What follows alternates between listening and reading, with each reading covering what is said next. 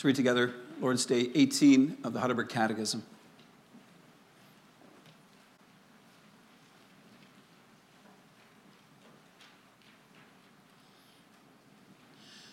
What do you confess when you say he ascended into heaven? That Christ before the eyes of his disciples was taken up from the earth into heaven, and that he is there for our benefit until he comes again to judge the living and the dead. Is Christ then not with us until the end of the world as he has promised us? Christ is true man and true God. With respect to his human nature, he is no longer on earth. But with respect to his divinity, majesty, grace, and spirit, he is never absent from us. But are the two natures in Christ not separated from each other if his human nature is not present where his divinity is? Not at all. For his divinity has no limits and is present everywhere. So it must follow that his divinity is indeed beyond the human nature which he has taken on, and nevertheless is within this human nature and remains personally united with it. How does Christ's ascension into heaven benefit us? First, he is our advocate in heaven before his Father. Second, we have our flesh in heaven as a sure pledge that he, our head, will also take us, his members, up to himself. And third, he sends us his Spirit as a counterpledge. By his power we seek the things that are above, where Christ is seated at the right hand of God, and not the things that are on earth.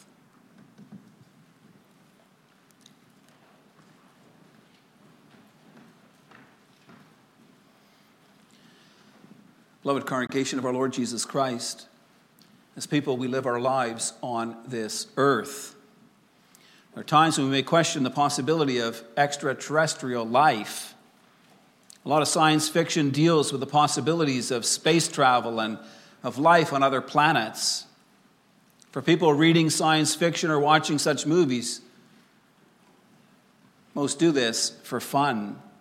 It's an escape from the realities of daily life. So why are people often looking for an escape from the life they're living in the here and now? Well, it's because life on this earth is often hard. We live in a world that is filled with sin, that's defiled because of God's curse on our sin. The ground brings up thorns and thistles. Our work is often burdensome and in vain. We live in relationships that are at times difficult and sometimes strained because of sin.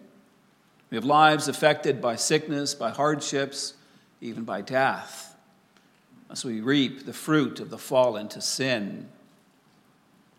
As we travel through life, we busy our minds with how to overcome the trials of life. We walk along deep in thought, searching for solutions to the dilemmas we face. We walk along, hands in our pockets, shoulders hunched, often with our eyes down on the ground. It's symbolic of our natural inclination to see the struggles of this life as being problems of this life alone. It's symbolic of how we often live our lives and try to deal with our problems without God. It's natural for our sinful minds to separate earth from heaven, the physical from the spiritual, to forget or ignore the fact that our God involves himself in our daily lives. We often see no link between God and heaven and the questions of daily life. We easily forget the presence of our sovereign God in our lives. And yet, beloved, God is directly involved in the bits and pieces of daily life. It's why in the midst of the trials of life, we need to lift our eyes from off of the ground. Why we need to direct them heavenward so that we may focus on Christ, our advocate, seated at the right hand of God, so that we pray to our Heavenly Father through him, so that we may attain mercy and find help in our time of need. I preach to you the Word of God under the following theme: Christ has entered into heaven itself, now to appear in the presence of God for us.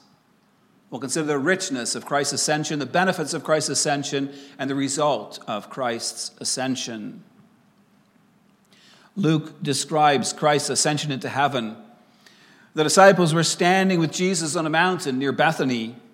With his hands raised up to bless them, Jesus began to rise from the earth, going up, up, up. Luke explains that as his disciples watched, Jesus was lifted up, and a cloud took him out of their sight. They stood there, looking intently up into the sky, until suddenly 2 angels stood by them. The angels told them that Jesus had been taken up into heaven, but that he would one day come back in the same way as he had gone up. The disciples may have wondered what all this meant, yet they could have known. For the ascension of the Lord Jesus had been foreshadowed for Israel hundreds of times before.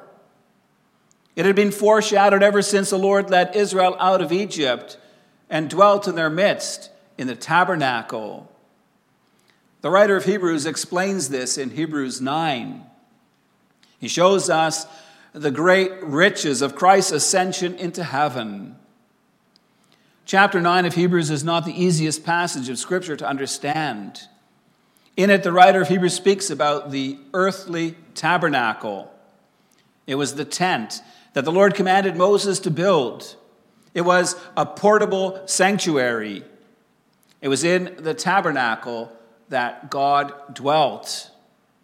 It was how he was present among his people as they traveled through the wilderness on the way to the promised land. The tabernacle consisted of 3 main parts. It included an outer courtyard. Just inside the door of the outer courtyard was this huge altar where sacrifices were made for the people's sins. The tabernacle itself was made up of 2 parts, the holy place in the front and the most holy place in the back. The writer of Hebrews explains that the holy place contained the lampstand, the table, and the consecrated bread. The priests regularly went into this first part of the tabernacle to carry on their ministry.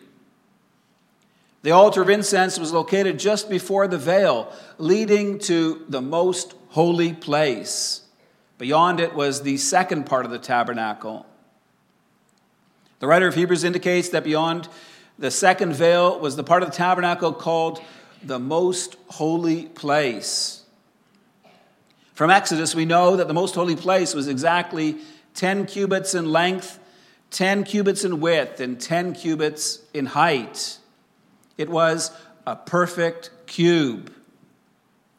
Now, it's important for us to know a little bit more about the most holy place. Its walls were overlaid with pure gold. The veil separating the most holy place from the holy place had cherubim embroidered in it with a golden thread. The ark itself and the cherubim on it were also overlaid with gold. It was within the most holy place that God dwelt. This is where the Lord was present among his people. The reason so much care was taken in the construction of the tabernacle was because it was God's dwelling place among his people.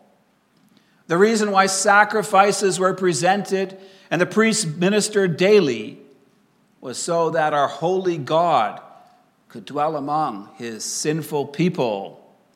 Israel's glory was that God dwelt in the midst of her. Do you know what the most holy place symbolized for Israel? It was, as it were, a little piece of heaven. It was heaven on earth. Here was God's dwelling place on the mercy seat of the ark. Here where cherubim, mighty angels, just like God's throne in heaven is surrounded by countless angels praising and glorifying him. Here was all gold, a reflection of the glory of heaven. Here was a perfect cube, a representation of the perfection that abounds in heaven. The most holy place in the back of their tabernacle was a little piece of heaven on earth. Now the question is, who had access to the most holy place? Who could approach God in his dwelling place? It's the main point that the writer of Hebrews wants us to get to in chapter 9. He makes it clear that the priests always went into the first part of the tabernacle, performing their daily services. But, says he, into the second, only the high priest goes, and he but once a year, and not without taking blood, which he offers for himself and for the unintentional sins of the people. Here the writer of Hebrews describes how the high priest was allowed to enter the most holy place once each year on the Day of Atonement. As he went, he wore the breastplate with the names of the 12 tribes on it. He went in as a representative of God's covenant people, Israel. He could not enter as he was. He had to take with him blood from the altar of the burnt offering to atone for his and the people's sins. He also took with him incense, symbolizing the people's prayers. So he was allowed to enter the most holy place, this little bit of heaven on earth, once per year. This was so rich. It was so rich because here Israel was taught that man could enter into heaven. That sinful man could come into God's holy presence and have communion with him. It's the opposite of Adam and Eve's banishment from the Garden of Eden, when cherubim were posted at the gate with a flaming sword to keep them away. God desired fellowship with his people. He wanted to dwell in the midst of them, to be their God, and for them to be his people. Yet at the same time, beloved, this tabernacle service was extremely poor. For the people themselves had to stay outside in the courtyard. They could not enter God's presence. They couldn't come into this little bit of heaven on earth. There was a distance that remained between them and God. And the high priest, too, could only enter once per year. Not when he wanted to, but on the day stipulated by God. And he could not stay. After sprinkling blood on the mercy seat and putting incense before the Lord, he had to leave again. He had to leave heaven, the presence of God, to return to the brokenness of this earth, to the sweat and tears, the pain and sorrow, the trials and burdens of this sinful life. The tabernacle service was rich in promise, but poor in reality. It was only a symbol of the better things to come. The writer of Hebrews makes it clear that the tabernacle was symbolic. Symbolic of what? Symbolic of Christ's ascension into heaven. It's made clear in Hebrews 9, verses 11 and 12. We read, "But when Christ appeared as a high priest of the good things that have come, then through the greater and more perfect tent, not made with hands, that is not of this creation, he entered once for all into the heavenly places, not by means of the blood of goats and calves, but by means of his own blood, thus securing an eternal redemption." What was this most holy place Christ entered? Well, the writer of Hebrews makes that clear in Hebrews 9:24. He says, "For Christ has entered not into holy places made with hands, which are copies of the true things, but into heaven itself, now to appear in the presence of God on our behalf."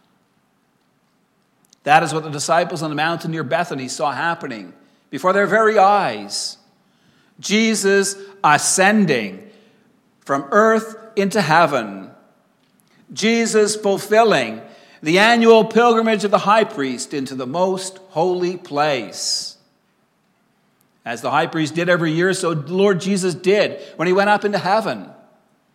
Jesus left the community of men to go into the presence of God.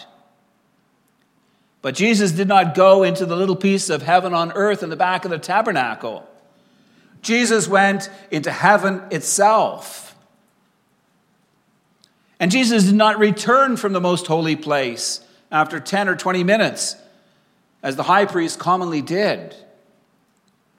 Rather, angels came from heaven, announcing that Jesus had arrived, that he would remain in heaven until he returned one day in glory on the clouds again.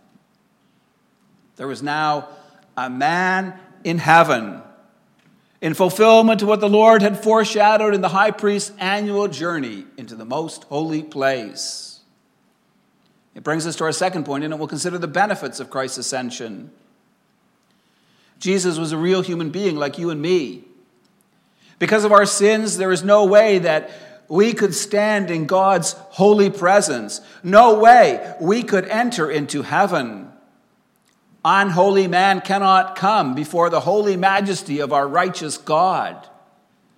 Isaiah made this clear when appearing before God in a vision. He said, "Woe to me, for I am lost, for I am a man of unclean lips, and I dwell among a people of unclean lips.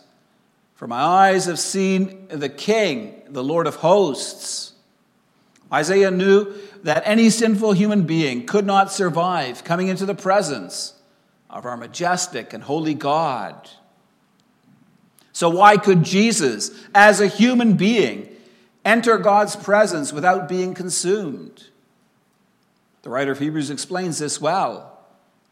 The high priest in the Old Covenant took with him the blood of bulls and goats and sprinkled that in the presence of God in the most holy place.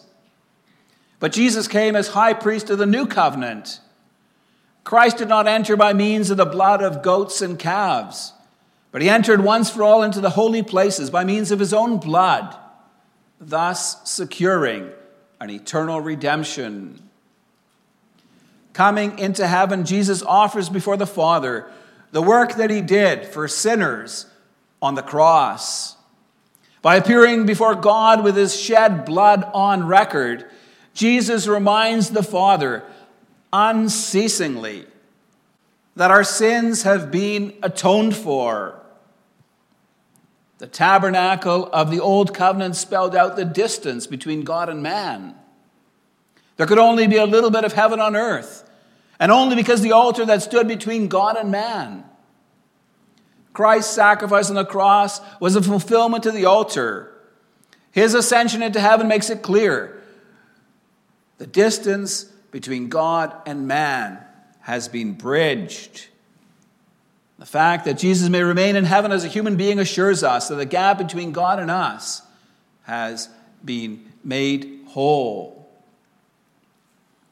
Christ did not ascend into heaven for his own benefit. Remember that the high priest in the Old Covenant went up into the holy place, into the most holy place, with the names of the tribes of Israel on his breastplate. He went as representative of God's people. He served on their behalf, bringing blood before God for them. In the same way, Christ ascended into heaven for our benefit.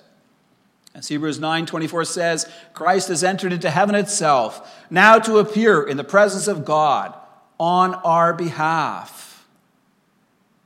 So how does Christ's ascension benefit us? Christ has opened the way for us to have access to God.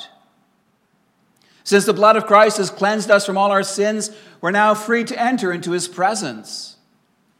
So we see that the ascension of Christ has wonderful consequences for us. Christ is the door through which we may enter into communion with God. He told his disciples, "I am the way and the truth and the life. No one comes to the Father except through me." Thus, our great high priest has opened the way for us to share in communion with God. The writer of Hebrews says in chapter 10, "Therefore, brothers, since we have confidence to enter the holy places by the blood of Jesus, by the new and living way that he opened for us through the curtain that is his flesh, and since we have a great priest over the house of God, let us draw near with a true heart in full assurance of faith."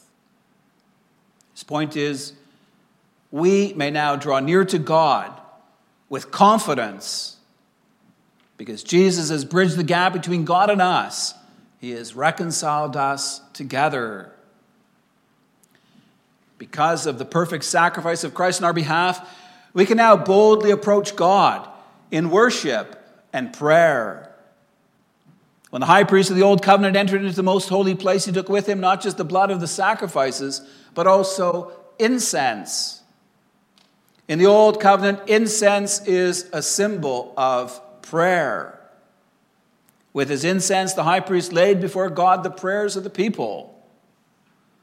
Now Christ has entered heaven itself, and he brings our prayers before the throne of God. Jesus is our advocate before the Father in heaven.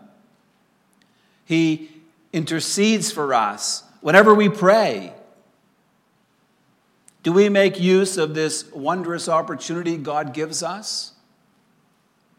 Do we call on the Lord in prayer, thanking him for his grace and blessings, laying our needs before him? It often happens that we neglect prayer, especially in the times when we most need it. We are earthlings. Often we walk through life with our eyes on the ground. We live as though the connection between earth and heaven was cut. We tend to see the hardships and struggles of this life as being problems of this life alone. It's natural for us to focus our eyes and minds on what we see on this earth and to forget the presence of our sovereign God in our lives. But God is directly involved in the bits and pieces of daily life.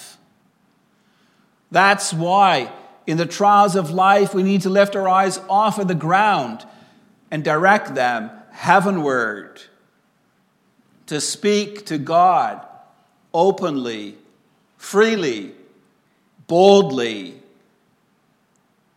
Tell your Father in heaven the concerns of your heart. Share with him the frustrations you face in your work, the sickness that faces you or one of your loved ones, the struggles you have in raising your kids. Tell God about the anxieties that rise up inside of you, the heartache caused by seeing a loved one go astray, the hardships you endure due to the brokenness of this life. Talk to him about the nitty-gritty of life. Praise God for the wonders you see in creation around you. Thank him for the provision he makes for you. Talk with him about the conversation you've had with a friend. Ask him to help you to be supportive and loving toward those he brings into your life. Ask him for wisdom when you need to make an important decision. Pray for strength when facing a difficult task. Continue to implore God for the grace of his Spirit upon you. Freely talk with your God, beloved. Communicate with him about the things on your mind. Lay before him the desires of your heart. God wants an open, a warm, a close relationship with us. That's why he sent his Son to die for us. It's why Christ ascended into heaven on our behalf.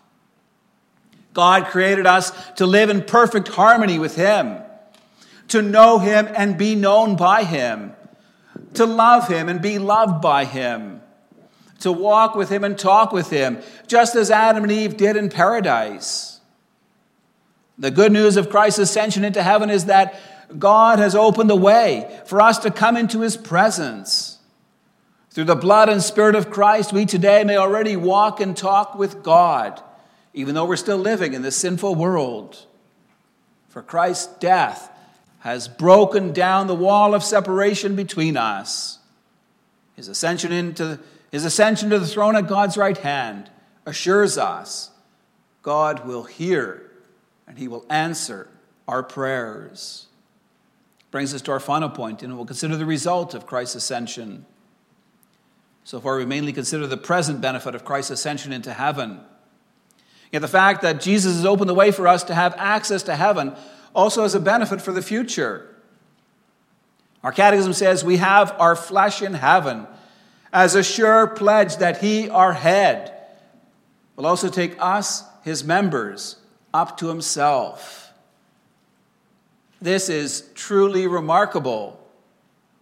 When the fall into sin, Adam and Eve were banished from the Garden of Eden, from the presence of God. Sin created a barrier between holy God and unrighteous man. God could no longer stand to have the crown of his creation appear before him.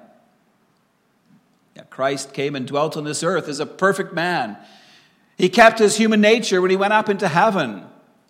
A true man with a real human body is now seated on the throne at God's right hand.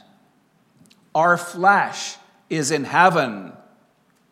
As high priest, Christ has opened the way for us to also appear before God.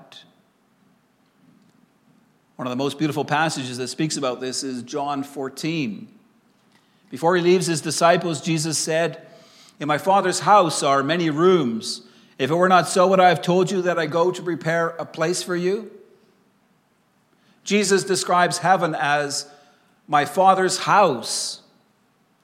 Through God's grace in Christ, God is not just Jesus' Father, he's also our Father. When Jesus promised us a place in his Father's house, he's promising to take us home. Home is a place of love and safety. Home is a place where we're accepted for who we are, loved despite our weaknesses and shortcomings. Home is where we gather with loved ones, fathers and mothers, brothers and sisters, children and grandchildren. It's a place where we may retreat when faced with struggles, when we find it hard to cope with life. It's a place we find peace and comfort and joy. A place where we're secure, where we find rest for our souls. Through his ascension, Christ assures us he's preparing a place for us in eternity. There is a wonderful future in store for all who know Jesus Christ as their Savior and Lord. We can look forward to a time when sin and all its effects are completely removed, to a time when we may dwell with God in perfect harmony on new heavens and a new earth. Imagine, beloved, having free access to walk and talk with God. What a privilege it will be to see him face to face. How wonderful it'll be to have our natural corruption washed away, to know God and be known by him without the stain of sin. These are blessings God has promised to all who believe in his Son, Jesus Christ. Blessings so great we cannot even imagine them. Beloved, are you living your life in the here and now with this eternal perspective? In Colossians 3, Paul writes, "If then you have been raised with Christ, seek the things that are above where Christ is, seated at the right hand of God. Set your mind on things that are above, and not the things that are on earth." It's so easy for us to major in the minors, seeking satisfaction from the riches and pleasures this life offers. There's always a temptation for us to live for ourselves, for what we can get out of this life. Beloved, are the things you are busy with things that draw you away from the Lord? Or are they things that bring you closer to the Lord? Are you using your time and energy, your talents and money just for yourself? Or are you using them in the service of Christ and of his kingdom? Where is your heart? What is it that you truly treasure in life? Is Christ your focus or not? Our great high priest has ascended into heaven to open the way for us to come to God. Already now we can live in intimate fellowship with God, walking and talking with him about the things that matter in our lives. We have the promise of going home to be with the Lord, of living with him eternally, to share in Christ and his blessings. We need to focus our hearts heavenward, where Christ is, expecting all good things from him alone. Amen.